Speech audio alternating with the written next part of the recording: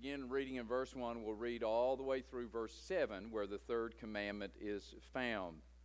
Exodus chapter 20, verse 1, God spake all these words, saying, I am the Lord thy God, which have brought thee out of the land of Egypt, out of the house of bondage. Thou shalt have no other gods before me.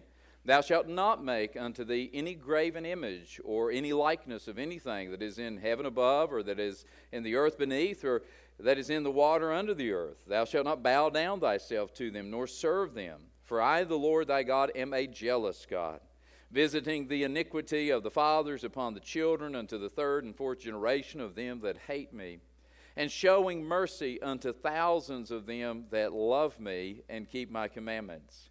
Thou shalt not take the name of the Lord thy God in vain, for the Lord will not hold him guiltless that taketh his name in vain. Let's pray. Lord, it is our sincere intention to draw near to you this evening. It is our desire to lift you up in worship and to give you the praise that is due to your name. Lord, as we come to this sacred instruction book, we want to do our due diligence to make sure that we are governing our lives by your rules. Lord, we realize that your name is the most important name in all of the world, and how we treat your name is representative of how we treat you. And so, Father, I pray and ask that you would let the weight of this text rest upon us tonight as we take a look at this third command that made it into this short list of commands that we know as the Ten Commandments. Lord, I pray that you'll lead and guide me tonight and fill me with your Spirit. In Jesus' name, amen. This third commandment is part of the first table of the law. We've been talking about that. I want you to have that readily fixed in your mind that when you come to the Ten Commandments, there are two divisions. The first division, commandments 1 through 4, speak about man's relationship to God. It is the vertical relationship. This is how man is to relate to God. And the second table are commands 5 through 10, and those are horizontal. That is how we relate to other people. And so these 10 commandments, two divisions, speak to those things. As we are thinking in that term or in that context, I would point out to you that these first 4 commandments also seem to encompass the entirety of a person or of a person's life. So we know that they're talking about God. No other gods before me, no graven image, don't take the Lord's name in vain, remember the Sabbath day. But as you dig a little deeper, you find, okay, this actually encompasses the entirety of my person. Think about it. Have no other gods before me. That is in the heart and in the mind. Where do we have God? We have him in the concept of our mind. We have him in the affection of our heart. If we're going to have no other gods, then that deals with our mind, our soul, our psyche. The second command, make no graven image. And he says that specifically, make no graven image. That has to do with your hands and your work. He was telling these people, don't make anything that represents me or any other so-called deity. And so we've got the mind and the heart represented in the first command. We've got the hands and work touched on in the second. The third command, take not the Lord's name in vain, has to do with your mouth and your words. And so we have the ability to communicate, to be verbal creatures, and our words mean something. And so God says, hey, when you relate to me, you're relating to me with your mind and with your heart. You're relating to me with your hands and your work. You're relating to me with your mouth and with your words. And then the fourth command on that first table is keep the Sabbath day. And this has to do with our time and with our schedule. All of life is encompassed in time. We mark it off by years and days and months and hours and minutes. And as you and I think about that, we have an allotted amount of time. And we do different things with that time. And God says, hey, look, you have to fit me into your schedule. You have to place me in the timing of your life. If you think that's a grasp, I would just direct you to consider how this corresponds with Jesus' summation of the first table of the law. Do you remember? In the Gospels, he is approached and asked, Lord, what is the greatest commandment, or what is the first commandment? And Jesus, as as amazing as he was able to answer that question, but also to encompass all of the concepts of the law. He said in Mark 12:29, Jesus answered him and said, "The first of all the commandments is, Hear, O Israel, the Lord our God is one Lord, and thou shalt love the Lord your God with all of your heart, with all of your soul, with all of your might, and with all of your strength." This is the first commandment. And the second is like this, thou shalt love thy neighbor as thyself. So notice how Jesus says that. The first table does deal with our relationship to God, but it also encompasses the entirety of our person. How do we love God? We love Him with our mind, with our soul, with our heart, with our strength, with our lives. Every part of our life and our being is either honoring to God or it is dishonoring to God. God wants us to understand that this is not just a small compartmentalized section of our life that, okay, I've got God over here in this area, but this part of my life is disconnected from that. God's in this box, in this category over here, and I do God things over here, and then I do the rest of things over here in my life. But sadly, that's how a lot of people approach it, right? Sunday is the Lord's day, and we give that day to the Lord, and then the rest of the week we live the way we want to, but we make sure that we give God His day. And God is saying, listen, that is not what a real relationship looks like. A real relationship is one that encompasses your entire life and everything that you do, from your worship on Sunday to your work Monday through Friday to your recreation on Saturday, is either honoring God or it is dishonoring God. And so, in this third command, God speaks to this part of our lives that where we communicate, our mouth, our words. As you think about that, words have meaning and words have consequences.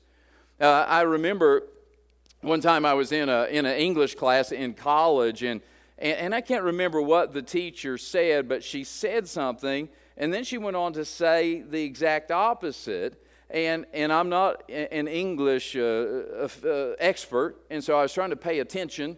I'm at a deficit coming from West Virginia, and so I'm trying to learn my first language. And so I stopped her, and I said, "But what you said this, and you said that." And you know what her response was? She said, "Oh, I was hoping y'all didn't notice that." She said, "I made a mistake." Well, words have meanings, right? You're saying something, you're expressing something with your words, and you know, I have to understand that words have consequences. In this age of social platforms, man, people puke out words like they have no meaning or no consequence, and they do. Think about it. We can sin with our words, and we can worship with our words. We can praise God with our words, or we can blaspheme God with our words. They're not just meaningless expressions. They have meaning and they have consequence. God's name is holy because it represents and refers to a holy God.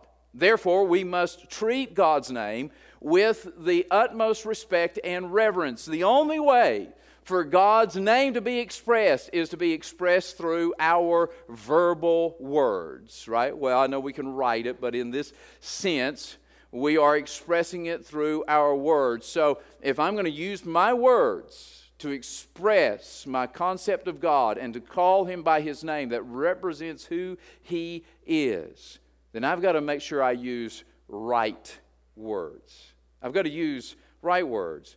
Not only was that the fundamental teaching of the Old Testament, as we see in the Ten Commandments, but do you realize that it is also a fundamental teaching of the New Testament, as we see it in the Sermon on the Mount?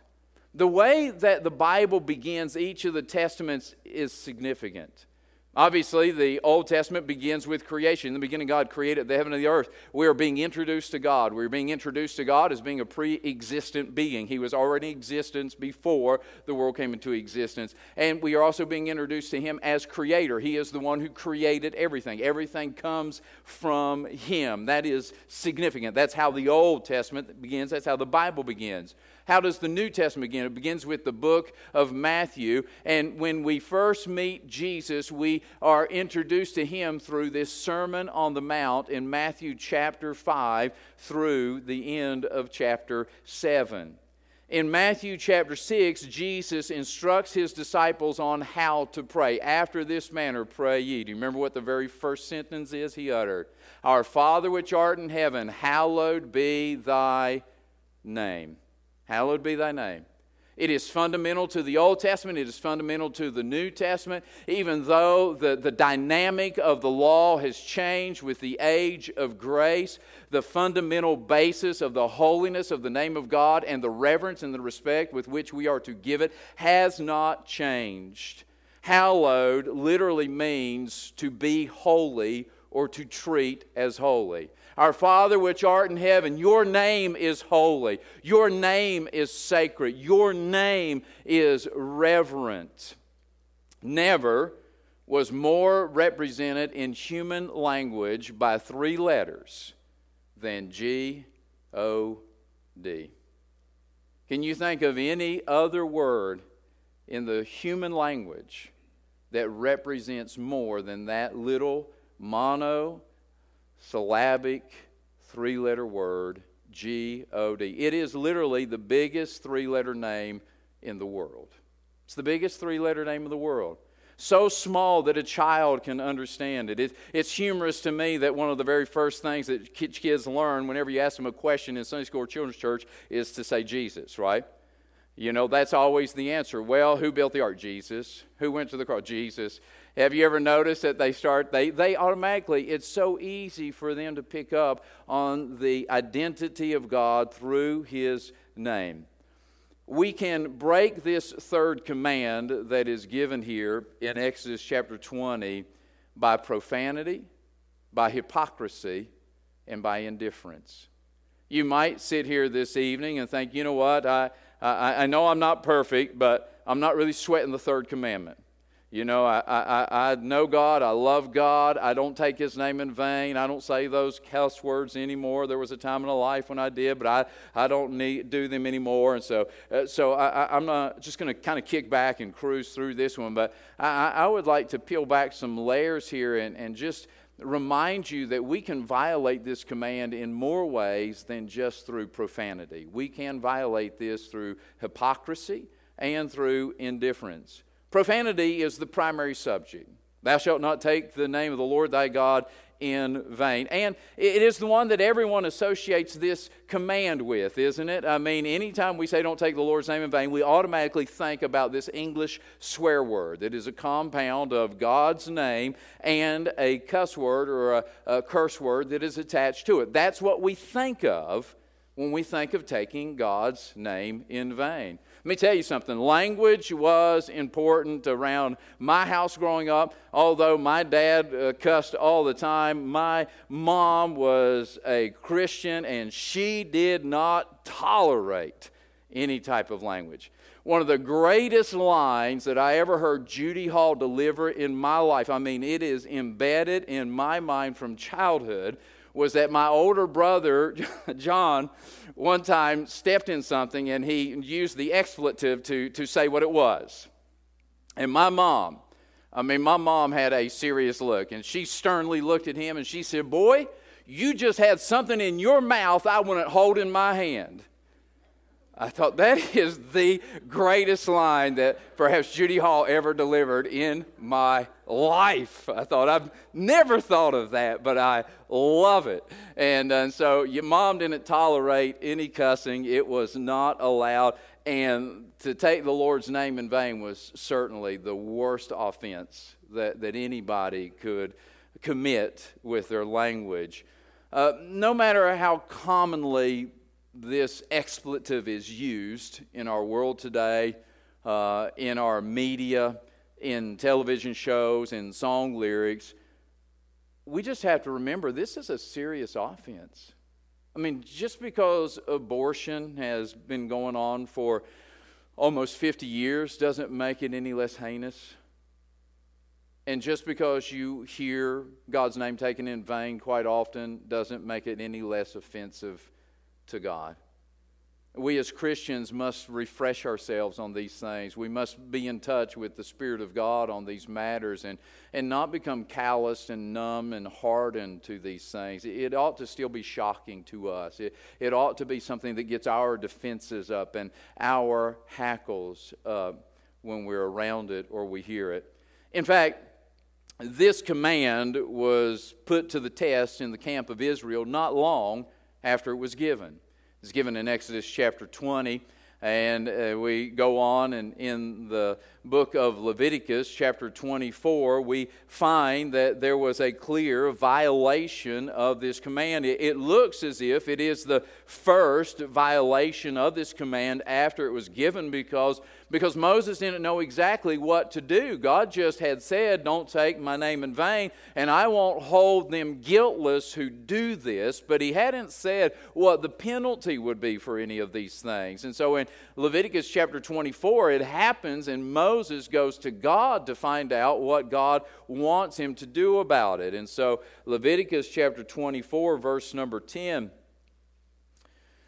says, "And the son of an Israelitish woman, whose father was an Egyptian, went out among the children of Israel. And this son of the Israelitish woman and a man of Israel strove together in the camp." They got in a fight. "And the Israelitish woman's son blasphemed the name of the Lord and cursed. And they brought him to Moses. And his mother's name was Shelemith, the daughter of Debri, of the tribe of Dan. And they put him in ward," or in jail, in a holding place, "that the mind of the Lord might be showed them. And the Lord spoke unto Moses, saying, Bring forth him that hath cursed without the camp, and let all that heard him lay their hands upon his head, and let all the congregation stone him. And thou shalt speak unto the children of Israel, saying, Whosoever curseth his God shall bear his sin. And he that blasphemeth the name of the Lord, he shall surely be put to death. And all the congregation shall certainly stone him, as well as the stranger, as he that is born in the land. When he blasphemeth the name of the Lord, shall be put to death." This offense of taking the Lord's name in vain was so serious that it received the death penalty in Israel. That became the law of the land. That became the rule of the court, that if somebody blasphemed the name of God, the penalty was death, whether they were Jewish born or non-Jewish born, whether they were citizens or immigrants. And I've got to tell you, that is a little shocking to read,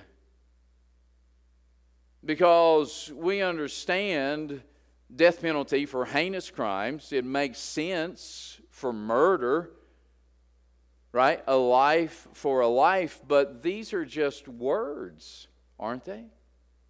They're just words that were spoken in haste. They were words that were spoken in anger. They were words that were spoken in a time of being upset. And yet the penalty that comes straight from God is the death penalty. And as you and I wrestle with that and try to understand that and say, why would God have such a severe penalty for words? You and I have to remember that they were words of blasphemy against the highest, purest, holiest, loveliest God of the universe. It is not as if he was put to death for cursing the man that he was fighting. There was no law in Israel for that. But there was a law against cursing the high and holy God, the creator of the universe. And by the way, how offensive could it be for the peon, creature to curse the Creator of the universe. Profanity is just one of the ways that God's name can be blasphemed. As I said, I assume that the sanctifying work of God has accomplished in your life, that you've eliminated that from your vocabulary. But we need to realize that there's more ways that we can blaspheme God than just by profanity. The command states, "Thou shalt not take the name of the Lord thy God in vain." Vain, that word that God chose to be inspired, to be used there, means empty.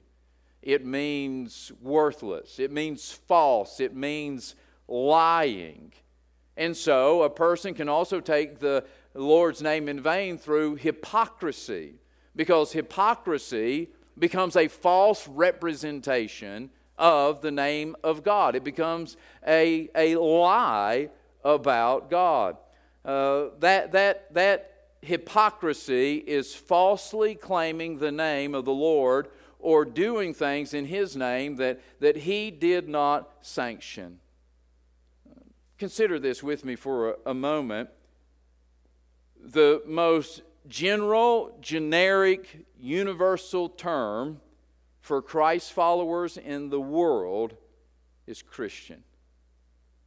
Are we not literally bearing His name?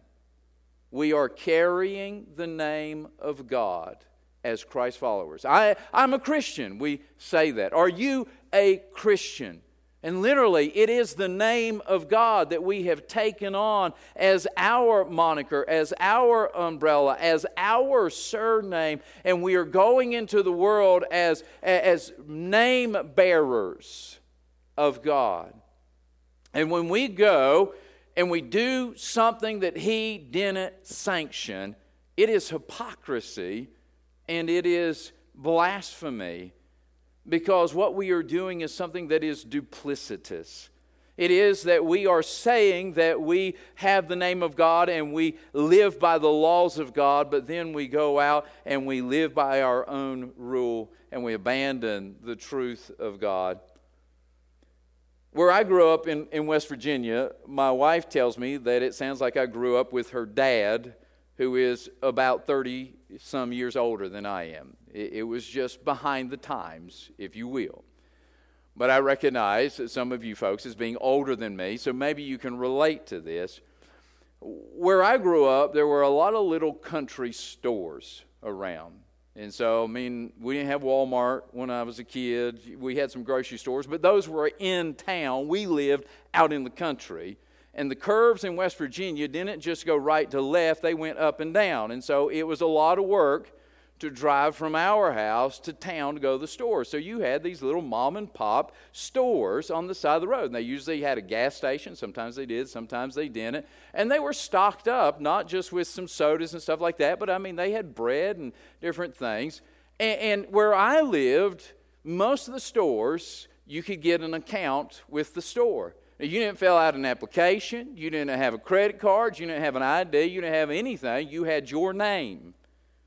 And if they knew you, then you had an account in your name. And if you went in and you said, I want to put that on my account, then they would write up a receipt. They had a little receipt book, and they would have a copy, and they'd tear one out for you, and they would keep one, and then you would square up with them at the end of the month. And so my mom was a single mom trying to raise 2 kids, and so she was trying to make her dollars stretch as far as they could. So she had an account at C&J Grocery, which was just a mile or so down the road from our house. And so we could stop in there and we could get gas, and we could say, Mom would say, put it on my account. Or I could go in there and I could get a loaf of bread, and I would say, put that on my mom's account, Judy Hall's account. Now, that C&J Grocery, the Cecil family, they knew my mom. And they knew that my mom was a Christian lady. They knew that my mom, she didn't drink, she didn't smoke, she didn't buy beer, she didn't do any of that stuff. And so I could go into that store and I could charge anything on her account except for beer and cigarettes, because they knew that would not be signed off in the name of Judy Hall. And so when we think about our hypocrisy, what we are doing is we are going in the name of our God, and we are saying, God sanctioned this. He sanctioned me to live this way, or to do this, or to say that. And when we go off into sin, we are in hypocrisy because we are saying God sanctioned something that He never sanctioned, and we are doing it in the name of God, whether or not we claim to or not, the simple fact that we identify as Christians. And so I would ask you, are we blaspheming God by the things that we do in His name?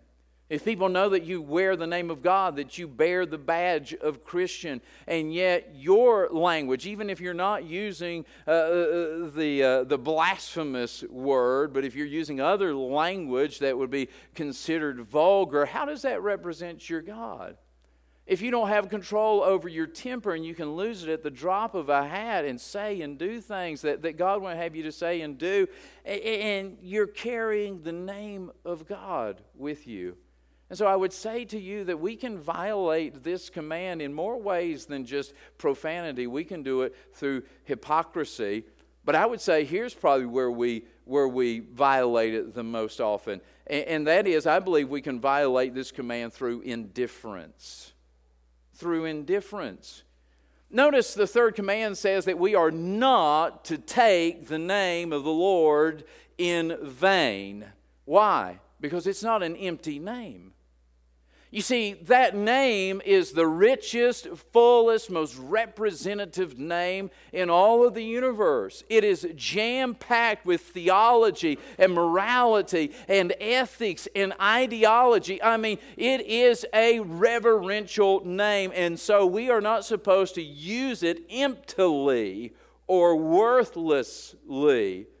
It is a hallowed name. And so anytime we use the name of God, we ought to use it with respect and with reverence. I might be a little too narrow for some people on this, but I don't think we're supposed to say things like OMG, because that doesn't give God the respect and the reverence that He deserves. I don't think that we ought to just throw the Lord's name around flippantly, because it is a meaningful name. And when I treat it with indifference, I believe that I am guilty of violating this command. For a scriptural text on this, would you look with me at Psalm 29, verses 1 and 2. The name of God, in reference to His name, you can find hundreds of references throughout Scripture. You find them in the Sermon on the Mount when Jesus says, in that day there'll be people that said, Lord, did we not cast out demons in your name and do many wonderful works in your name? And I'll say to you, I never knew you. Depart from me. We find other passages of Scripture that talk about the name of God being blasphemed or the name of God being honored. But I want to direct your attention to Psalm 29 because it expresses a fact that you and I owe something to the name of God. Psalm 29 verse 1 says, Give unto the Lord, O ye mighty. Give unto the Lord glory and strength. Give unto the Lord the glory due unto His name. Worship the Lord in the beauty of holiness. If you don't have it marked in your Bible and you don't mind marking your Bible, I would just encourage you to underline those two words or circle them, glory due. Glory due. Let me ask you a question. Do you ever see that word due anywhere? Like when you're thinking about your daily life routine, do you ever see that word D-U-E anywhere? Well, of course we see it. On our bills, right? You get bills, I get bills. And it comes in and it has a due amount. Amount due, D-U-E. It has a due date, D-U-E. It has a past due date. And it has a past due penalty. That little word due indicates that which is owed. Right? My bill has an amount due because I owe that to the electric company. My bill has a due date because I owe that to the credit card company. My bill has a past due penalty because I owe that to the bank that's financed my car or my home or whatever it is. I have already borrowed or used the product, and now there is something that I owe that creditor or that lender. And so I would just point this out to you that we owe God's name glory.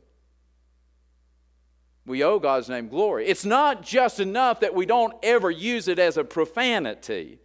It is that we actually owe something to the name of God. It is the glory that is due. It is the honor that is due. It is the respect that is due. It is the reverence that is due. It is the praise that is due to God. We owe it to His name. And when we treat it indifferently, we are not giving Him what is due His name. There is a verse that I read in my Bible a long time ago, and it has stuck with me ever since I read it. It is Isaiah 52, verse 5. And the second part of that verse says this. God is speaking. He says, "And my name continually, every day, is blasphemed." Isaiah 52, 5. God says, "My name continually, every day, is blasphemed." You know what? You know what I don't have to worry about happening, even if I don't blaspheme the name of God? You know what I don't have to worry about it not happening, because it's going to happen every single day. Because this planet is populated by lost, unregenerate people. This planet is populated by people who don't know God. This planet is populated by people who are still dead in their trespasses and sins and estranged from the God who created them. And they can't help but blaspheme the name of God. And then there's this minority group on planet Earth who have been redeemed, who have been given the name of God as their own. And they are the ones, the only ones, who can actually give Him the glory that is due to His name. A lost person cannot give God the glory that is due to Him. That is only a function of regeneration that you and I can do. And so when I think about that, I realize if I'm not giving God the glory that's due to His name, who is? The world's not. The Islamic world is not. The Buddhist world is not. The atheist world is not. The agnostic world is not. The academic world is not. The entertainment world is not. The social media world is not. If I'm not giving God the glory that is due to His name, then who is giving Him the glory that is due to His name? And so I would say to you, church, as we go out into this blasphemous world, let us not be complicit in that blasphemy by profanity, by hypocrisy, or by indifference. Let's give God the glory that is due to His name. Let's seal that with a prayer this evening. Dear Lord, You know our frame, that we are but dust. You know that even our very best efforts fall short at times, that even the most disciplined among us have days when their discipline wears thin, and that we, Lord, are not always what we ought to be. No doubt we have failed to always give You the glory that is due to You and that is owed to You. But Lord, I pray that we'd have an increased awareness from this message tonight, that we would be reminded that it's not just enough to eliminate certain words from our vocabulary, but that we have to purposefully choose to praise You, to honor You, to respect You, and to reverence You with our words, with the way that we address You, with the way that we speak about You, with the way that we refer to You.